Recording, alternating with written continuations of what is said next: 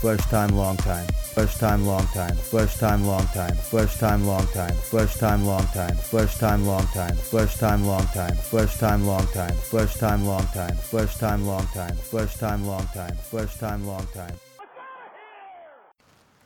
Hey there, sports fans! First time, long time. I'm Tommy Fitzgerald. He's Richie Barone. Richie, how is your 2017? My 2017 so far going way better than 2016. Managed not to throw up on the train on the way home from New Year's Eve, so that was it got things off to a roaring start. And we happened to stumble into our first interview of the year, and he's a Mets legend, a utility guy. Tell us who we had on. I tell you, Richie, one of my favorite Metropolitans of all time. Super Joe McEwing. He was an incredible player, played any position that the Mets asked him to play, a great teammate, and he's doing a great job with the White Sox. He was a class act during this interview, took time out of his Christmas shopping to join us. Our man, Super Joe McEwing. All right, now we're back here with Joe McEwing. Joe, welcome to the show. How's everything going? I heard your Christmas shopping. How's that been? It's outstanding.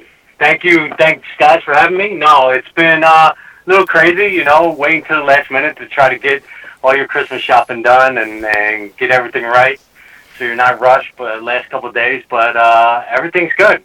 Everything's good. People are a little crazy out here, zooming up and down the lanes and the aisles, but it's good, real good. If ever in doubt, you know what you do? You just get everyone you love an Outback gift card.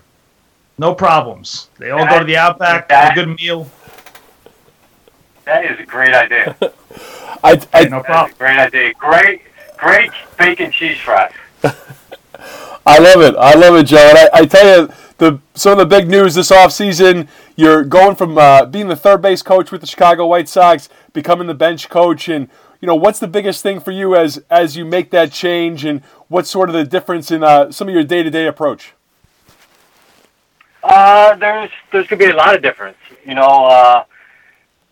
As a third base coach, my responsibilities were coach at third and controlling the infield, positioning the infield, and so going through a daily day as a third base coach, you're basically breaking down every outfielder's arm, how accurate they are, how well they move side to side, do they get flat-footed, will they get behind the ball, arm strength, accuracy, and and then positioning the infielders.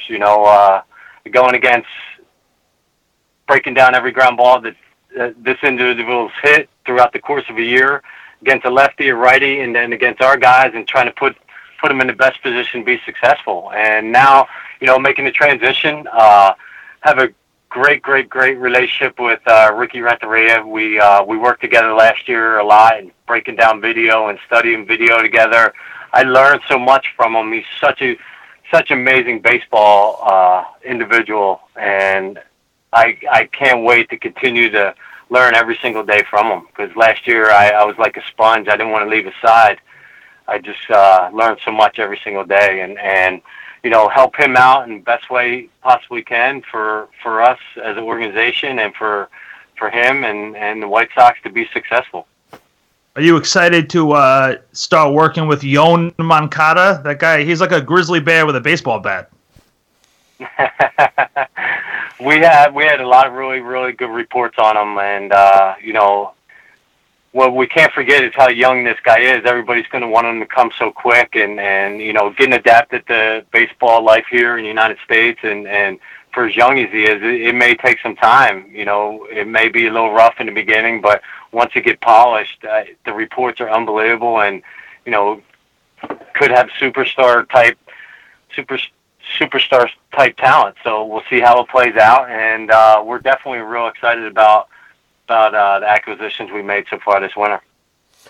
That's awesome stuff, Joe. And I tell you, going into your background, growing up in Pennsylvania, not necessarily a major hotbed when you think about baseball. And was there, someone in your family or, a coach or someone at a young age that really got you to fall in love with the game and really grind your way to the major leagues? I think it was more of, people from the neighborhood just outside playing all the time, whether it be wiffle ball, basketball, football, whatever it may be on that, that time of year. We were always outside playing, and we all just gravitated to each other, and we'd meet up at a certain time and play two-hand touch football, play wiffle ball, play 3-on-3 basketball. So whatever time of year it was, that's what ball we picked up, and just really gravitated towards baseball. It was my pride and joy. I also enjoyed basketball, but in the long run, baseball was really what I wanted to do. Well, it obviously worked out pretty nicely, and we're Mets guys, so we have very fond memories of your time with the team.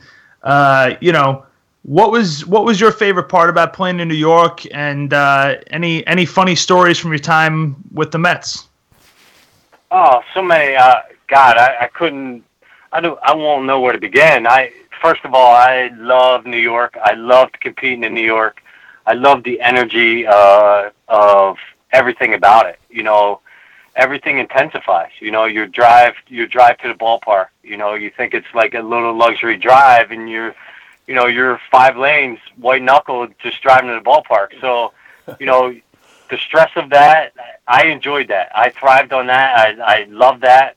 And just competing in New York every day with the expectations to win every single day. And that's why we always played the game, is to win. And, that's what I loved about coming to the ballpark every day, feeling the energy of Shea Stadium, with the fans just, caring so much about their ball club and the individual performers. Mets fans are, and New York individuals in general, passionate fans, and to be able to compete in the mecca of sports for 5 years, I was very fortunate and very lucky, and I'm very thankful for. A lot of great. Go ahead. No. Sorry. I was gonna say when you say passionate, I know us Met fans can be a little ridiculous at times. I mean, have you ever? What was the most ridiculous thing you heard from a Met fan in like a moment of impatience? I mean, a lot of us think we're funny. We're not that funny. What was? You have to hear some fans while you're on the field, right? I try to block it out. Realistically, Good move. Yeah, I do.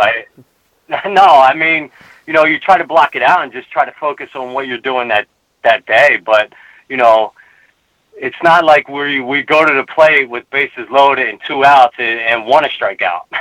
We do want to get it done, so we understand that we're not always going to be successful on a daily basis. Think about it. You fail 7 out of 10 times and you're a Hall of Famer, and that's a lot of failure in the game. So, and that's a lot. It takes a strong mental person to be able to grind through that every single day. But, I'll tell you a funny story about a Mets fan. I was walking my dog, and this may come up. I was walking my dog at like 8 a.m, and I swear to you, a lady 4 floors up, probably 70, 75 years old, opens the window and starts yelling, what the heck happened last night? How do you give it up in the 8th and 9th? What was Bobby V thinking? What are you guys doing? What are you guys teaching? What are you trying to prepare to do? And I'm like, good morning, ma'am. How are you? Hope you're having a great day. I think she sits next to me in section 520, Joe. I think it's the same woman. I love it. No, but that's what I miss. I miss all that. I miss going to the corner bodega and getting my bacon, egg, and cheese on a Kaiser roll and getting the post and grabbing a coffee and just, watching people go to work on day games and just enjoying that. I enjoyed that every single moment, and I never took it for granted. That's awesome, Joe. And with your time with the Mets and Cardinals and every other team, your versatility was really something that separated you. No matter what day it was, they could throw you into a variety of different positions. And I guess with today's game, do you see with sort of more specialization, do you think that's a lost part of the game, is having the ability to play so many positions? Well, it's coming back now. I mean, guys guys are getting some really good money to be able to move around the baseball field now. And,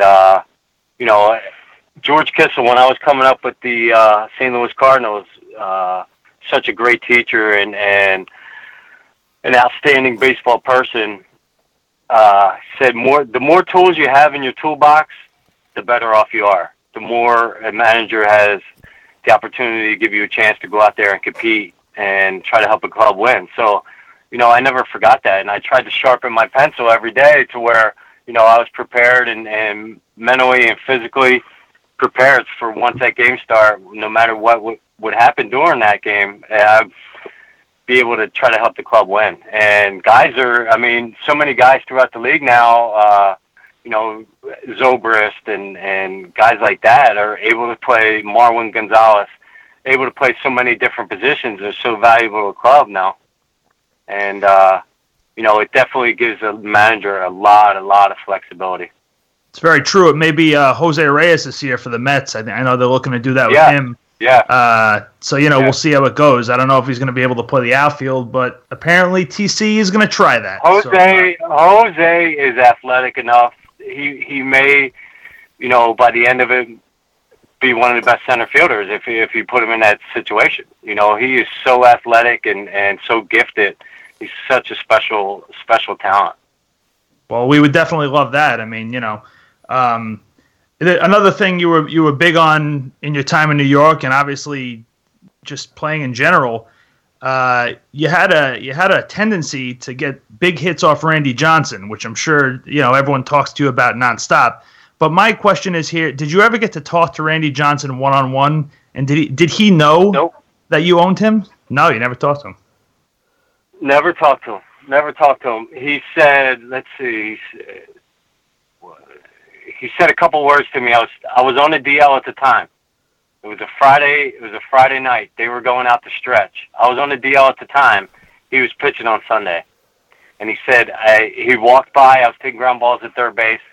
And he walked by and he said, I guarantee you're off the DL by Sunday.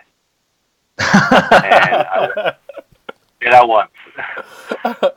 No, it's just one of those things where you really can't put a finger on it. I was very fortunate to have success against him. Some success anyway, I mean, 250s average. That's what my numbers were against him. But, I just loved competing against him. You want to go out there and compete against the best and see where you are. And it was just a thrill to be able to be on the same field and compete with a guy of his caliber and a Hall of Famer. Yeah, and I tell you, Joe, being a player in New York, you got to see the Mets-Yankees rivalry, and now you've been in Chicago with the Cubs and the White Sox. What is it between the two cities? Are they similar? Were the White Sox rooting for the Cubs down the stretch in this year's run? How does that work out? It's very similar. Very, very, very similar. Both. All four fan bases are very passionate about their ball club.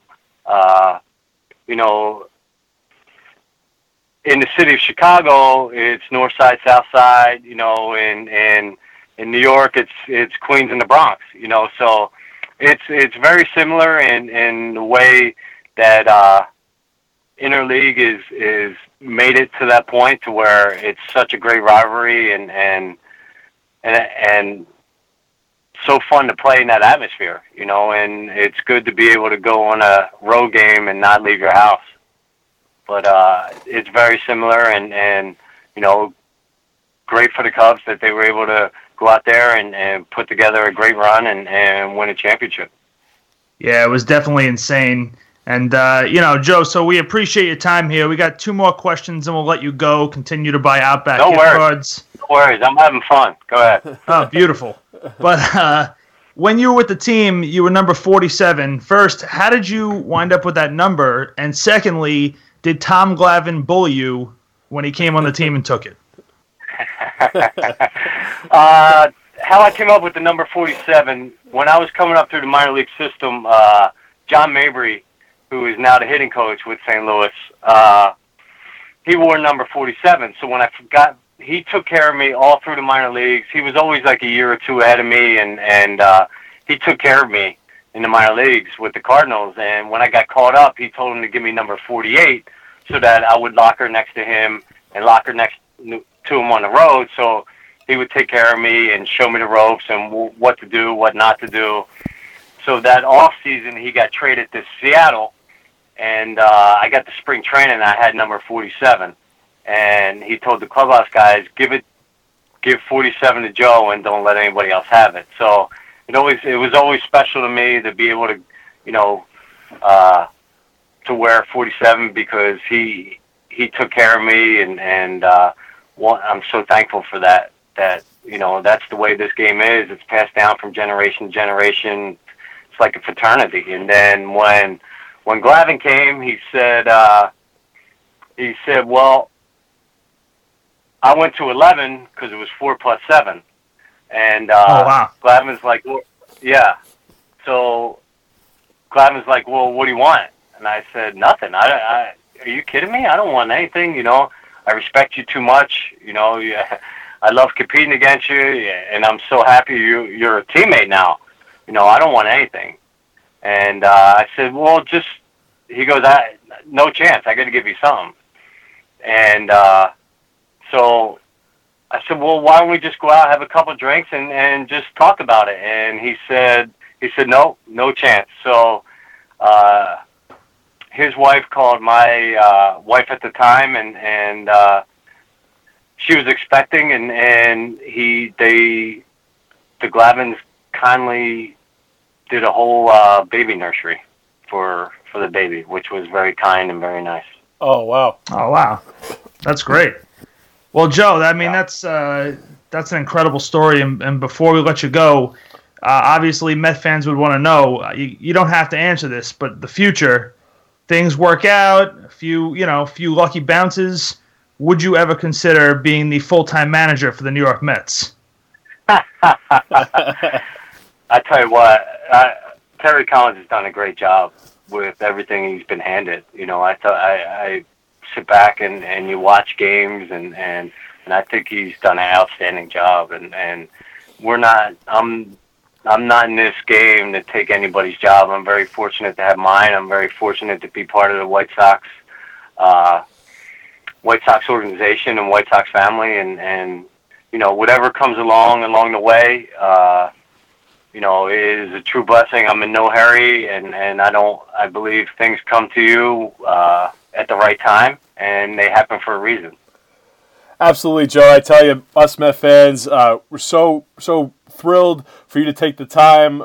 Grew up watching you. So excited for you and the Chicago White Sox, and really looking forward to that team over there, young team, growing team, and really couldn't appreciate you more. You're a total class act, and just thrilled that you took the time today. I appreciate it. Thank you guys for having me on. Wow, Richie, I tell you what, Super Joe could not have been a better guy. Some great stories there. The stuff about Tom Glavine, I didn't know any of that. Talking about John Mayberry, taking care of him coming up. A guy that really appreciates the game of baseball, and really just an all-around great guy. Oh, I'm going to have some real stories. I'm going to look like the cat's pajamas when I'm talking to my friends about Super Joe this weekend at the bar. And, hopefully we can get together with Joe, and if he buys an extra Outback gift card, if he didn't give them all to his family, maybe we can get ourselves a Bloomin' Onion, a couple beers, and celebrate 2017 together. So thanks again to Super Joe McEwing, and we will talk to you guys next week.